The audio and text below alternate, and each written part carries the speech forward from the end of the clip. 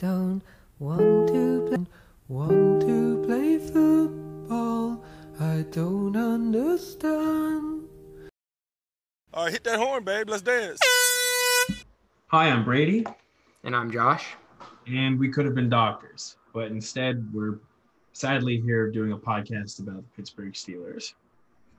Yeah, I can't remember the last time I had a passion fruit, but I do know that Ben Roethlisberger has 66.9% completion rating this season. Nice. Can't remember the last time I shook someone's hand, but I could tell you that despite the fact that the Steelers only allowed 289 points last year, we still had a point differential of -14. You hate to see it. I did hate to see it. We were the best. Somehow we were the best 8-8 team last year, but we're the worst 11-1 team ever this year. Yeah, because Make that make sense, Josh. it makes sense by one simple fact of life: people hate when people do good. So we were 11-0. You love to hate the winner. You love to hate who's in first because you don't have it. Talking to you, Bengals and Browns fans.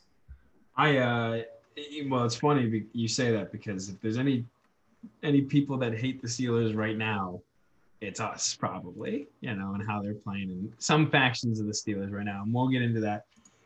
Speaking of that, we've had 2 weeks kind of dictated by COVID restrictions, and the schedule's been all wonky. So for that reason, we're kind of just going to jump the whole NFL picture and jump right into our Steelers that had 2 games since our last podcast.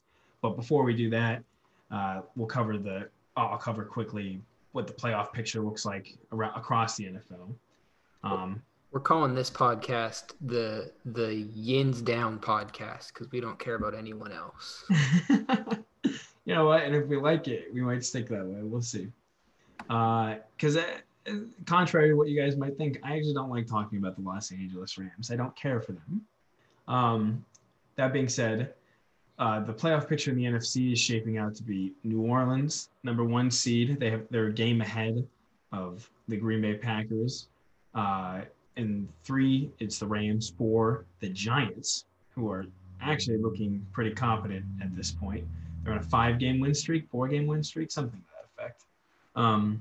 The Seahawks are in that first wild card, Tampa Bay the second wild card, and the Minnesota Vikings are actually in that 7th slot at the end of the NFC.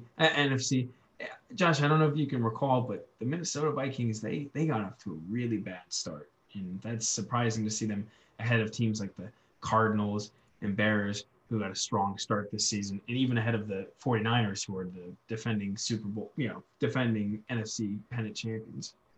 It helps when you have primetime Kirk Cousins on your team, not playing in primetime, because that's just Dub City, baby. It's weird. Number 1 seed is not the Washington football team. That's weird because I'm pretty sure they just won the Super Bowl this past weekend. We'll hold our reins just for a second. Even with a loss to the Washington football team, the Pittsburgh Steelers are still your number 1 seed. It's because the conference difference. The Chiefs have lost the game to the Raiders. We've lost the game to the Washington football team. That's NFC versus AFC. So there you go. You have your Chiefs, number 2. You have your Bills, who we're going to play next week, number 3. 4, the Tennessee Titans, who we dominated. The Cleveland Browns in the 5th seed, who we dominated. The Miami Dolphins in the 6th seed.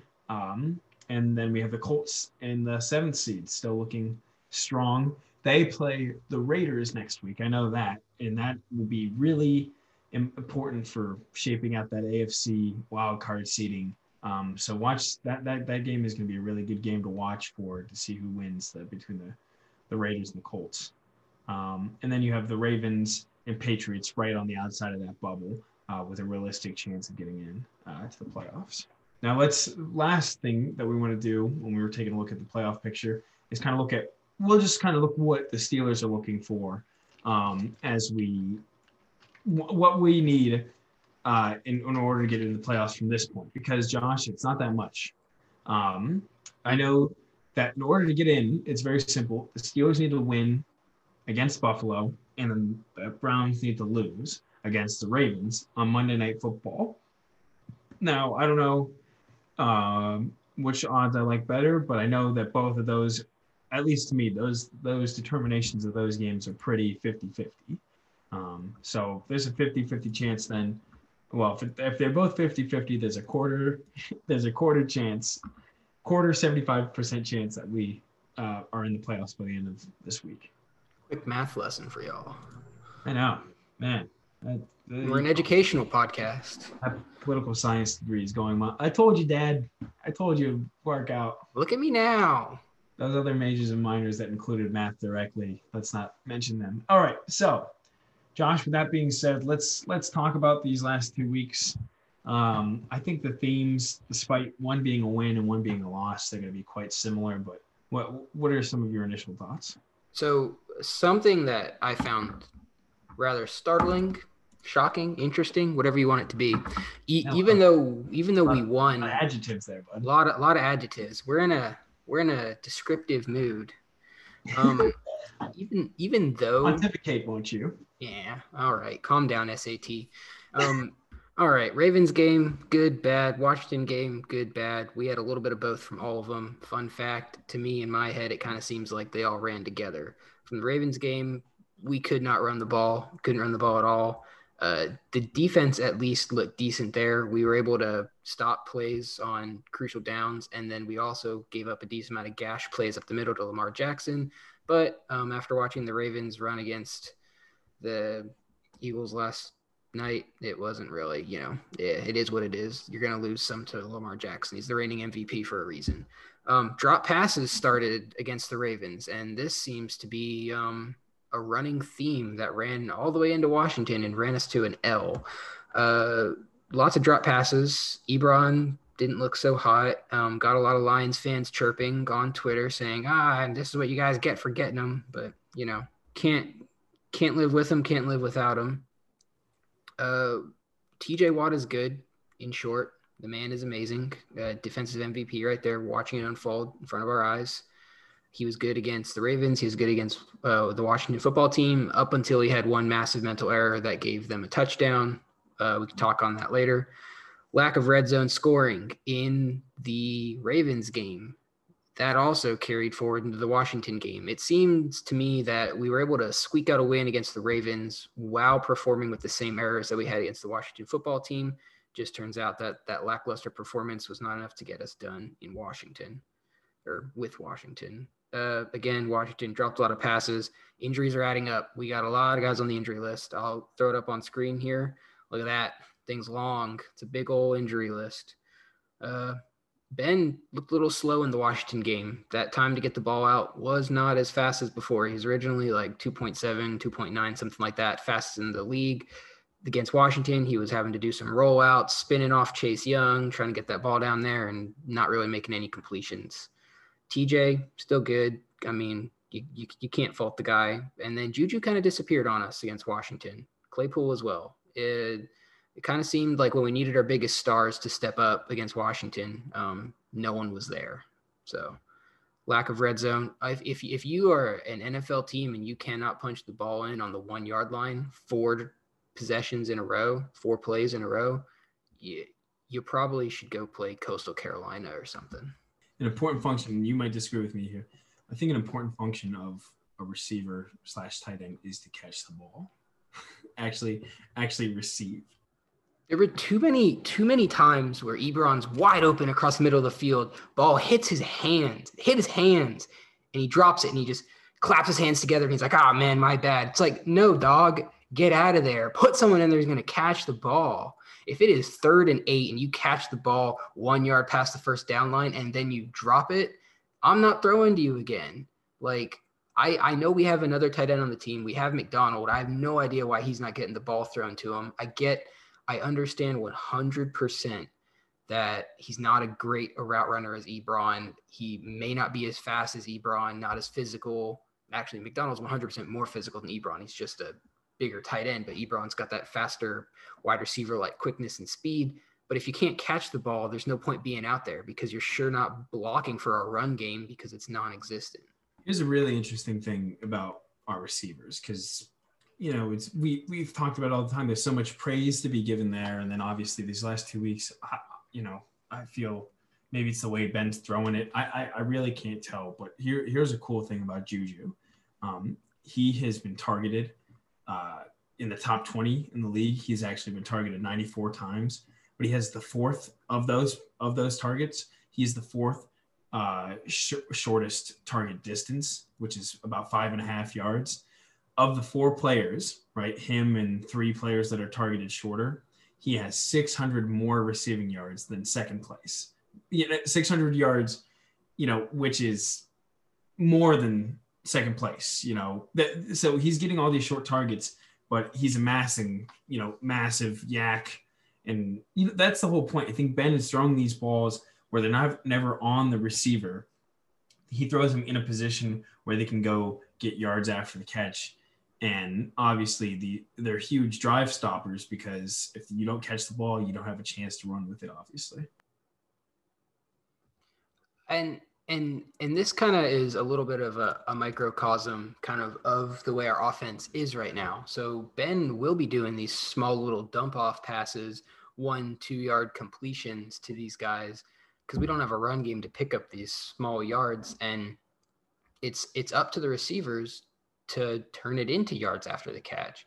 And Juju is honestly the most physical receiver on the team that we have. Claypool's awesome. He's got a lot of straight line speed. He's down the sideline, but in those small, tough yardage situations, like, Juju's going to be the guy who's going to get it done. It just so happens that it doesn't feel like Ben's getting him the ball for him to even showcase his skills to get it done. Like, there's been some splash plays where it's like, Juju got it, and he just muscles past 3 dudes, gets us a first down. There's also plays where you hit Deontay on a curl route, and he just freaking swats it out of the air with his hands because, I don't know, he thought it was a bug or something. Yeah, I mean, at least in Juju's defense, he only has 2 drops over the last 2 weeks. Only 2 drops. I mean, he's a receiver. He should be catching everything that, feasibly hits him in the hands. But he only has 2 of the drops. But Deontay and Eric Ebron, they account for 10 of the drops of the last 2 weeks. Over the last 2 weeks, 40% of Roethlisberger's incompletions have been due to drops. So 14 drop passes over the last 2 weeks. And Josh, I believe you said, or we've talked about it, it's 32 drops in general on the year. We actually, sorry, I don't mean to correct you, but we actually have 34 drops on the year. Oh, geez. With the next closest being the Super Bowl champion Eagles with 31. So at some point Super Bowl champion Cowboys with 29. So if we do some quick math right there real quick, over the last 2 weeks, obviously 14. That means from our first 10 games, we only had 20 drops. So that we were averaging about 2 drops a game. That sounds normal. If you ask me, are we worried? Are we not worried? I'd say we're not worried. I think we had 2 weird weeks, and we'll get back to, 2 drops a game is pretty reasonable, I'd say. And they're probably both going to be Ebron. Small tangent time. Going to get on my soapbox. I think the leading cause for our drops is the boys. Randy? No, I'm not going to talk about Randy yet because this is more of a joking soapbox than an actual legitimate soapbox. The boys forgot to pack the hand warmers. They're out there trying to catch these balls with ice cubes on their fingertips. They can't feel it. They got to pack the hand warmers. If we can get a donation supply, those rubbing together hand warmers, and get them out to the boys, I guarantee our drops go from 6 a game back down to 2, and they're all Ebron. These guys don't know yet that Ben plays best in November, December when it gets cold. When he's slinging the rock in there like a Cy Young winner. We should know better to yell when talking about Ben Roethlisberger. Usually yelling against Ben Roethlisberger is not positive. But let's talk about maybe flip it. I think not flip it, but necessarily we talk about one aspect I think is an interesting thing. Sacks both ways for us and for against us.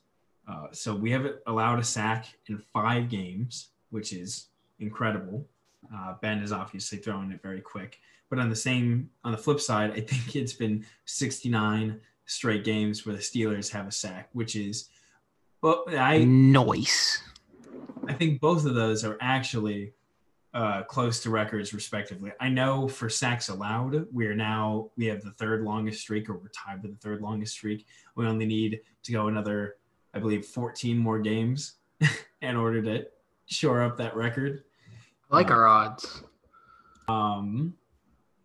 So that's great. And then obviously this consecutive sacks, it's also hard to believe with the years that we've had, Ferrier and Harrison, Hampton, Palmalu, all these guys that were able to get to the quarterback, that this is the longest streak that we're on. Think about this. This is true. This streak, Josh, is so long that Jarvis Jones is a part of this streak, continuing the streak, and he sucked. And I had to Google his name. He is a player that existed. I could promise you that. This Steelers team is a historic team that has one loss to a team that is honestly a little bit underrated. It's okay. We're going to be fine. Everyone take a deep breath together on 3. 1, 2, 3. And let it out. It's so funny that this is who you're being given your attitude on the day of the game. Anyone who follows us on Twitter at Nanyans Podcast will know that I've had the Twitter account for the last 2 games, so it's been a roller coaster of emotions as I like to watch Steelers football. It's kind of like when you have a train coming right at you. You're not really going to be all that objective. That's what the Twitter is like in Josh's hands. It's very reactionary. It is. So, can I rattle off some 2020 NFL stats about the Steelers for us? Oh, Josh, I'd love that if you did. Don't you think that would be relevant to this Steelers podcast? I feel like it would be relevant to this podcast. All right, here we go. We got a couple of them. Contribute. Yeah, I brought my big boy pants today. So passes completed, NFL leader, Ben Roethlisberger, 324. Pass attempts, NFL leader, Ben Roethlisberger, 484. Good. Longest pass, Ben Roethlisberger, 84 yards. Passes completed per game, Ben Roethlisberger, 27. Lowest sack percentage, Ben Roethlisberger, 2.02%. Longest reception, 2020, Chase Claypool, 84 yards. See how that kind of adds up, longest pass, longest reception. It's funny how that works.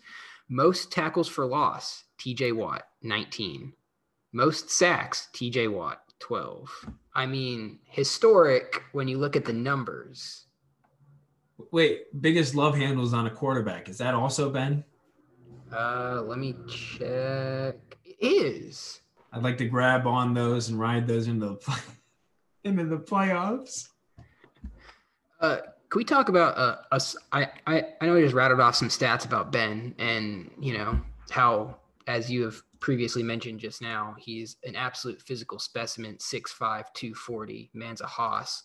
Could you explain to me how when we're on the 1 yard line, we don't have a play for the 6'5", 240-pound quarterback to do a QB sneak to get us a yard, half a yard? He's what? Is he 34, 36? How old is he? He's 30. He's 38. So, I don't know. There has to be some worry there. You never know. Matthew Stafford hurt his, hand on a dive earlier this year. Ben is not the same quarterback he used to be, even though it was kind of fun to see him scramble around like before. So what you're saying is Drew Brees breaking 11 of his ribs stopped us from calling a QB sneak on the 1 yard line to get a touchdown against the Washington football team? Drew Brees has Taysom Hill / Jameis Winston behind him. We have Mason Rudolph and Josh Duck Hodges. Quack, quack, quack, quack, quack, quack, quack, quack, quack, quack. Okay, whatever. Okay. Josh Dobbs doesn't actually count because he's never suited up. That guy just sits on the sideline. So not technically a real backup as of right now. All right. I'm actually a little bit enamored with Ben. So as many football fans do, I like to listen to the mic'd up segments that NFL puts out. Can't play any of that here for us because copyright strike, even though we make no money off of this. But Big Ben and Mike Tomlin in the most recent mic'd up from the Washington game, they were just kind of out there palling around, having a good time. Ben was making jokes. He was like in a groove, having a good time. And he was just out there playing football. And it was really nice to hear. And and even against the adversity, he was still this like nice, calm leader. We were down by, I think at the time it was 6. It might have been when we were still down 3. I don't know. They didn't actually have the score on when they played the audio clip, but he's like, hey guys, let's get a first down and then we'll just put a drive together and work from there. And I know that at that exact same time, I probably fired off a tweet with a picture of Butter and the picture of one of the Steelers wide receivers next to it, absolutely losing my mind. But Ben was there, calm, firing that thing. This is true. This goes for both the last 2 weeks. And I'm pretty sure this could sum up the entire podcast. What we're getting here is that it's been said that this team is lucky. I just think that this team is efficient. And you can't beat efficiency, but just over these last 2 weeks, we've only converted 41% of our third downs. We've converted 0 for 4 on a fourth down. We're only scoring a touchdown in 28% of our red zone drives. And then we have a turnover differential of -1. We used to, that was our bread and butter, was our turnover differential. And now it's negative. It was -1 of the last. I would say these last 2 weeks are not a categorization of, it doesn't really show what we're going to do for the rest of the season. I think that these 2 weeks were a soft reset for us. All right, Brady, I want to talk about our rushing game, at least since week 5, because that's when we had our bye week, and it seems to be the start of all of our troubles. Josh, I'd be insulted if you didn't. Well, I'd be insulted if you interrupt me one more time. Starting with week 5, 136 rush yards. Week 6, 129 rushing yards. Week 7, 94. Week 8, 48. Week 9, 46. Week 10, 44. Week 11, 106. Week 12, 68. Week 13, 21. Again, I'm going to point to it from last week. We throw passes that are essentially runs, and when you drop the ball, that's why it's been so detrimental. When you drop the ball, it eliminates that facet of the game. And that's probably the worry of a lot of fans, is that, if those drops happen, which they have been happening, it can be detrimental. It is true. I would just say on most days, it'll be fine. You want to know a pretty fun stat about that Washington football loss that we had? That was one of our highest passing. That was our highest passing game since the win against Cincinnati. We had more passing yards than we did against Jacksonville. We had more passing yards than we did against Baltimore. We actually. You mean to tell me in games where we are losing, we throw more?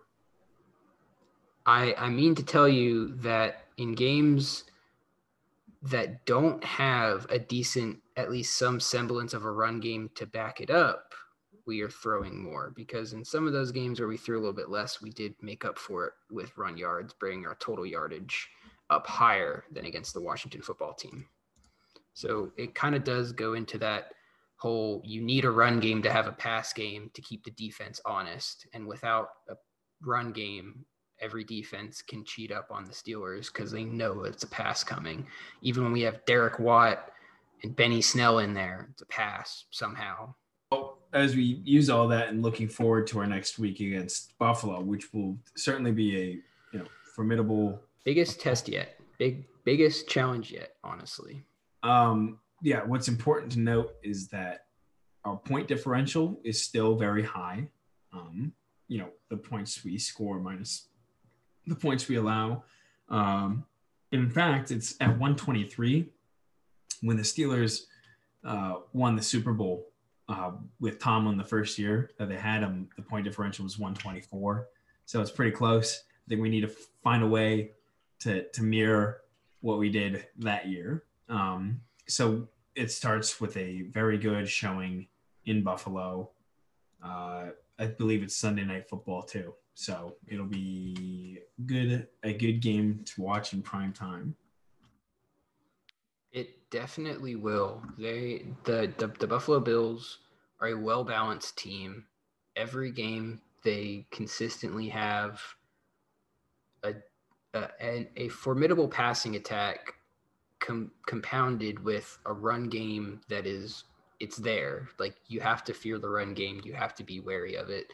And you also have to be aware that Josh Allen is a mobile quarterback. I could say that. Yeah, exactly. Their run game is based around Josh Allen. The run game is based around Josh Allen, and it's a different style of run game than the run game based around Lamar, which is a little bit more speed, a little bit more quickness. Where the Josh Allen run game is a lot of, I'm going to run you over even if you're a linebacker, which, speaking of linebackers, we don't have any. So that will be fun. Yeah, that Williamson, that trade actually seemed to be a smart trade. You know, he doesn't seem like just another body. So hopefully we can get that going. And next time we do this podcast, we won't have to be as depressed as we were doing this one. Josh has been crying the entire time, by the way. Yeah, I've gone through an entire 2.5 boxes of Kleenex. Wait, I was talking about crying, bro. Oops. But with that being said, I'm Brady. And I'm Josh. And we could have been doctors, but instead we decided to do this podcast for now.